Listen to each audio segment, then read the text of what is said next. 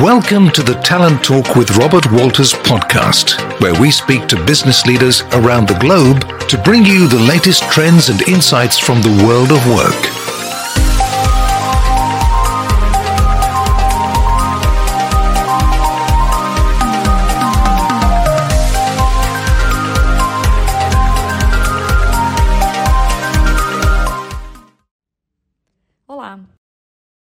Benvenuti e benvenute al podcast di Robert Walters. Io sono Cristina Napoletano e in occasione della nostra edizione di podcast intitolata SEO parleremo con SEO e amministratori delegati rappresentativi del mercato, sia nazionale che internazionale, per conoscere maggiormente le persone che si nascondono dietro un ruolo così importante e impegnativo.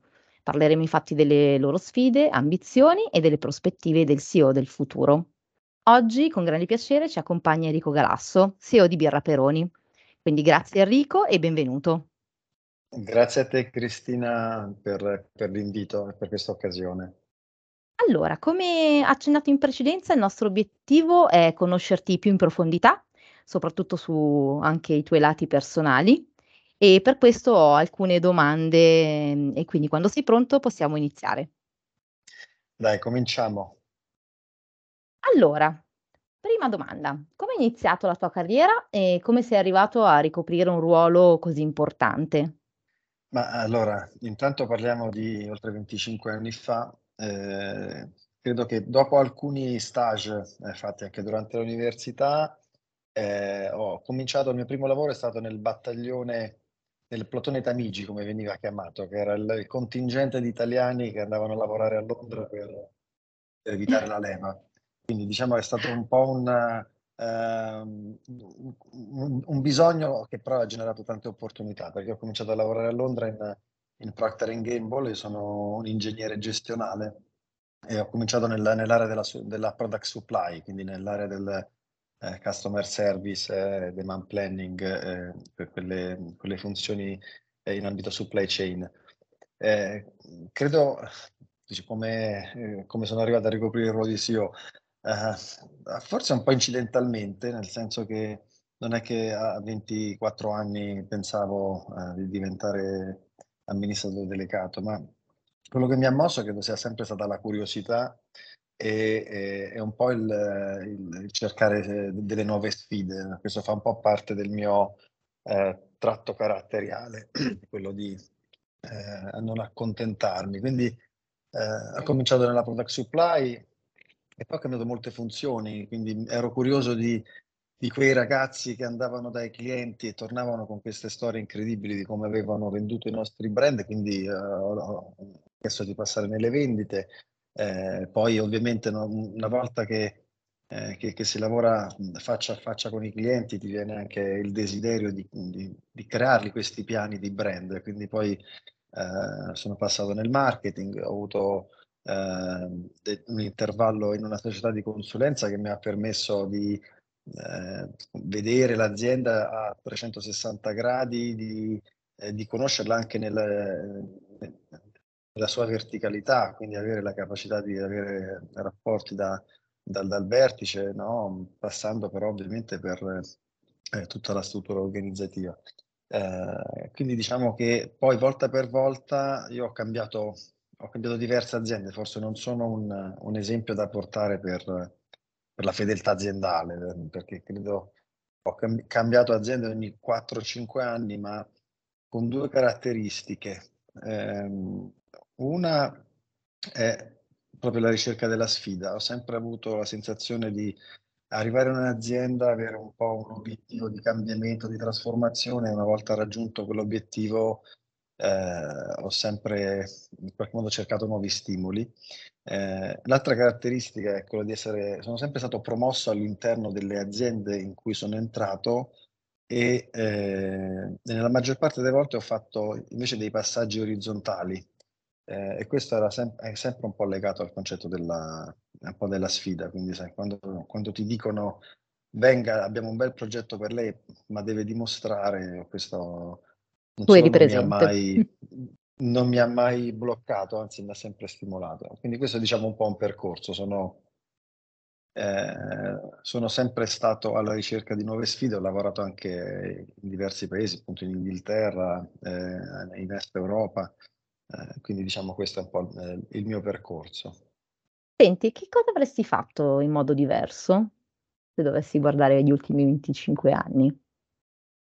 Bella domanda. Allora, tanto è facile è più facile guardarsi indietro che guardare in avanti e fare le scelte giuste, ma Assolutamente. credo allora, due aspetti. Forse dal punto di vista personale, avrei dedicato forse più tempo, anzi sicuramente avrei dedicato più tempo alla mia famiglia e ai miei figli. Io sono romano, ma questo in Peroni è il mio primo lavoro a Roma. Ma la mia famiglia, con i miei figli, per motivi insomma, personali, sono rimasti a Roma. E quindi credo che col senno di poi mi sarei forzato di passare più tempo a Roma, di lavorare più da Roma in certi momenti, potendolo. Devo dire erano tempi diversi, quindi oggi con le politiche di flexible working, specialmente ecco, se devo pensare a quelle che abbiamo noi in Birra Peroni, sarebbe stato decisamente più facile no, trovare un equilibrio, magari passando una settimana in smart a Roma, vivendo il quotidiano con i miei figli. Beh, c'è da dire che almeno è una Professionalmente. cosa che puoi ritrovare. Ah no, ma sicuramente adesso diciamo che i miei figli sono cresciuti, ma come dire, già negli ultimi anni, quindi questa non è una cosa recente, il fatto di focalizzarmi più su di loro è sempre stato una mia priorità, ma ecco, tornando indietro forse l'avrei fatto ancora un po' di più. Professionalmente forse avrei lavorato un po' prima su alcuni aspetti del mio carattere, diciamo che non sono sempre stato consapevole dell'impatto che io ho sulle persone, nel senso sono una persona abbastanza demanding, con solitamente, come ti dicevo, una visione di cambiamento, di trasformazione, e, e credo che all'inizio della mia carriera sottostimassi insomma la mia, come dire, il mio impatto sulle persone, quindi senza mai aver mancato di rispetto a nessuno, ma credo di aver messo forse in certi contesti una pressione non necessaria. E credo che questo mi è servito molto un percorso di coaching che ho fatto a un certo punto del mio percorso.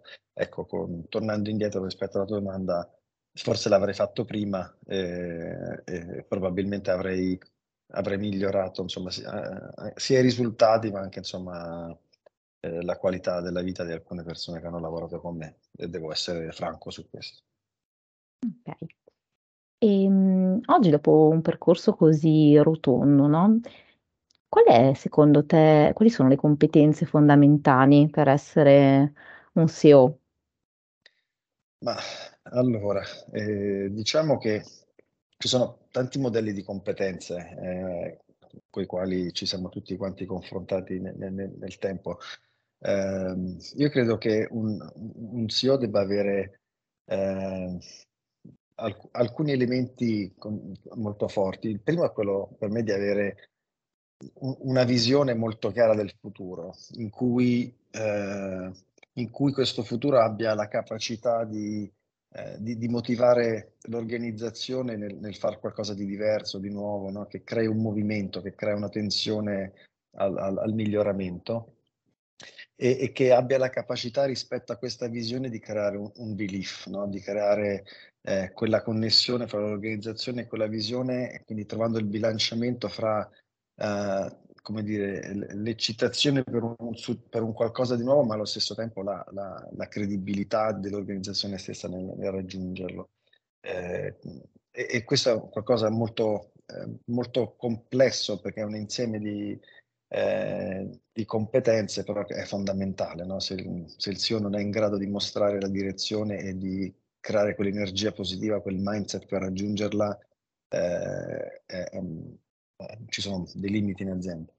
L'altro elemento è più legato invece all'ascolto, no? All'ascolto e all'empatia nei confronti di tutti nell'organizzazione. Quindi io credo nel potere delle persone, no? Nel potenziale dei talenti e nell'esperienza di chi conosce l'azienda, ha le competenze a volte tecniche e performa nel tempo.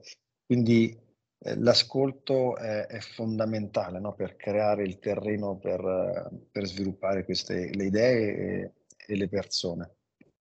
E l'ascolto certo. è un qualcosa che deve essere empatico e profondo, perché credo che se non c'è questo elemento è impossibile. Io per esempio in Peroni ogni dipendente della Peroni può prendersi un caffè con me, no? Cioè senza chiedere il permesso, c'è un link, nel nostro intranet. E questo mi serve appunto per essere in connessione con l'organizzazione. Siamo un'azienda relativamente piccola, perché abbiamo 800 dipendenti, ma io do il benvenuto a ogni singola persona che entra in azienda. E questo è anche per dare un po' il segnale che siamo un'azienda il più possibile orizzontale, no? In cui l'accessibilità eh, delle persone al management è la più alta possibile.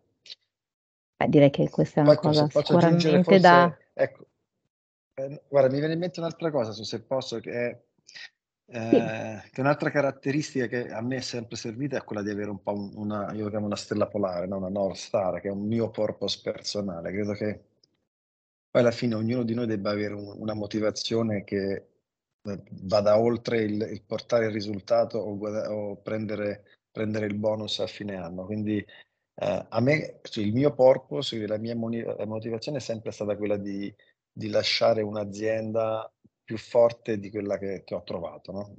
Più forte, ormai ha dei temi anche per me di sostenibilità, ma che significa avere persone, un'organizzazione più ricca di talenti, dei brand più forti nella percezione dei consumatori, un rapporto con i clienti migliore, con clienti più soddisfatti, no? E vedete dei financials che siano migliorati. E ovviamente, come ti dicevo, sicuramente negli ultimi 10 anni si è aggiunta la dimensione planet, come la chiamiamo noi, no? Quello di impatto che ha l'azienda sul pianeta.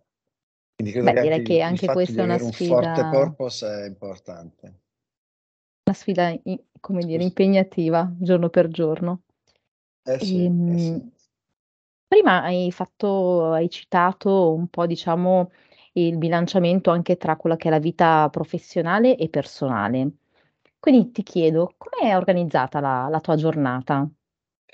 Allora, beh, diciamo che non esiste una giornata tipo, questo credo che sia abbastanza chiaro, però se devo dire più o meno forse quella più frequente, adesso io vivo con mia moglie, i miei figli ormai sono grandi, e quindi la mattina comincia facendo colazione insieme con mia moglie, quindi ci allineiamo su quello che faremo nella giornata, insomma, un momento per stare insieme e parlare, no? Parlare delle nostre cose. Poi vado in ufficio, io tendo ad andare in ufficio 3-4 volte a settimana, no? In funzione della nostra policy di flexible working. E per me andare in ufficio è sicuramente l'opportunità di stare con le persone, come dicevo prima, di essere anche molto in ascolto. Mi prendo 5-6 caffè al giorno solo per avere la scusa di andare alla macchinetta, no? E di incontrare dei Qualcuno. colleghi e chiedere come va, come state, da lì nascono tanti spunti, a volte personali, no? C'è chi ti racconta delle proprie vicissitudini, a volte professionali, se qualcuno ti racconta quello che sta facendo, di cosa è contento, cosa funziona meno. Eh, e quindi poi dopodiché ovviamente come un po' tutti le nostre riunioni e poi ho i miei momenti in macchina che sono solitamente la mattina per chiamate di lavoro e la sera per chiamate personali, quindi chiamo i miei figli, i miei amici, quindi questa più o meno è la mia giornata. Comincio in famiglia, chiudo in famiglia e dentro un po' di conversazioni con colleghi e amici. Intanto mi fa piacere sapere che anche tu passi del tempo in macchina come qua a Milano, perché questa è una cosa Assolutamente. piuttosto comune. Ehm, Ti faccio un'altra domanda. Come ti mantieni aggiornato sulle tendenze del tuo settore? Perché prima parlavi anche di avere una direzione chiara e, diciamo, immaginare e "prevedere", tra virgolette, il futuro. Ma a volte tendo ad essere nella mia consistenza abbastanza banale. Allora, la prima cosa che mi viene in mente è l'ascolto, quindi io tendo a sentire spesso magari i clienti, altri stakeholder, quindi magari fornitori, anche media o fornitori di altri servizi, consulenti, o esperti in qualche modo, quindi senza a volte la formalità del meeting, con la presentazione, con dei numeri che a volte poi in questo periodo sono già vecchi, il momento in cui te li presentano, ma avere sempre il polso del settore, dell'industria, parlando con chi la vive, è assolutamente fondamentale. Poi ovviamente, dal punto di vista anche un po' più fattuale, ci si aggiorna no, con i dati, le ricerche. A me piace anche magari seguire l'industria o il settore non solo in Italia ovviamente, ma a livello globale, quindi ci si connette con altre fonti di informazione. Ma credo che la fonte principale sia veramente il confronto e conversazioni con chi nell'industria opera quotidianamente. Certo, quindi per essere molto concreti, come dici tu. Nel 2023 quali sono le priorità che ti sei dato? Diciamo a livello personale e professionale, stiamo attraversando un periodo di cambiamento in Birra Peroni. L'azienda di 4 anni fa è molto evoluta dal punto di vista del portafoglio di brand, dal punto di vista anche solo di come si presenta al mercato, la nostra immagine, le nostre politiche sulle persone, le nostre iniziative nell'area sostenibilità. Ma ovviamente è un percorso che è iniziato e ci sono tante progettualità da portare a termine. Diciamo, quest'anno il mio obiettivo è quello che sia un perfect year, nel senso che l'anno scorso è stato un anno molto positivo, ma dal punto di vista della profittabilità dell'azienda siamo stati molto impattati dall'aumento dei costi delle materie prime. Quindi diciamo che quest'anno sarebbe bello avere, come dire, su tutte le aree sulle quali stiamo lavorando, di portare a casa il risultato anche dal punto di vista della profittabilità. Ma questo viene lavorando sempre con le squadre, con i team, su tutte le nostre iniziative che abbiamo in piedi. Quindi sono priorità sia in ambito, come noi diciamo, in ambito portafoglio, quindi stiamo per lanciare due nuovi prodotti, che sono la Peroni Nastro Azzurro Capri e una Peroni non filtrata, e stiamo lavorando molto in ambito sia sostenibilità, con delle progettualità nell'ambito del Campus Peroni, e in ambito people. Quindi stiamo progredendo molto fortemente su tutta la nostra politica di D&I, e qui appunto ci sono per una serie di progettualità. Quindi se devo dire la priorità in sintesi è che vorrei che guardandomi a dicembre, guardandomi indietro, vorrei poter dire che quest'anno non solo abbiamo fatto tante cose belle, ma abbiamo anche portato tutti i risultati. Bene, molto bene. Senti, uscendo un po' da quelle che sono le domande classiche, io ho qualche curiosità. Ad esempio, c'è un CEO che ammiri particolarmente, a cui, non so, aspiri o tendi, o che ti sta simpatico semplicemente? Ma allora, guarda, questo a volte si guardano, no, ad alcuni CEO, alcuni personaggi ormai, perché alcuni sono dei personaggi, sono famosi un po' per come appaiono, no? Poi non sempre sappiamo come portano i risultati, no? Quindi ci sono anche molti leader famosi che sono appunto riconosciuti, che però poi magari come dire, la voce del mercato è che non abbiano magari uno stile di leadership allineato a quello che sono i moderni valori che vorremmo vedere in un leader. Quindi diciamo non voglio citare nomi famosi perché poi magari posso non conoscere i loro stili. In questo momento però mi piacerebbe citare una persona che seguo da un po' di tempo, che si chiama Mary Barra. E il motivo è che, a parte che è una donna, ed è l'unica donna, è una delle poche donne CEO nel Fortune 500, credo che rappresenti un mix di un manager pragmatico, nel senso che anche nelle policy proprio molto concrete, no? Sa mixare lo sviluppo del talento, ma anche il riconoscimento degli high performer e delle competenze all'interno dell'azienda. e ha una visione di un leader che è un enabler, quindi è un leader che si mette a disposizione dell'organizzazione cercando di capire quelle che sono le risorse e le capabilities che l'organizzazione necessita per portare risultati. E devo dire che è riuscita anche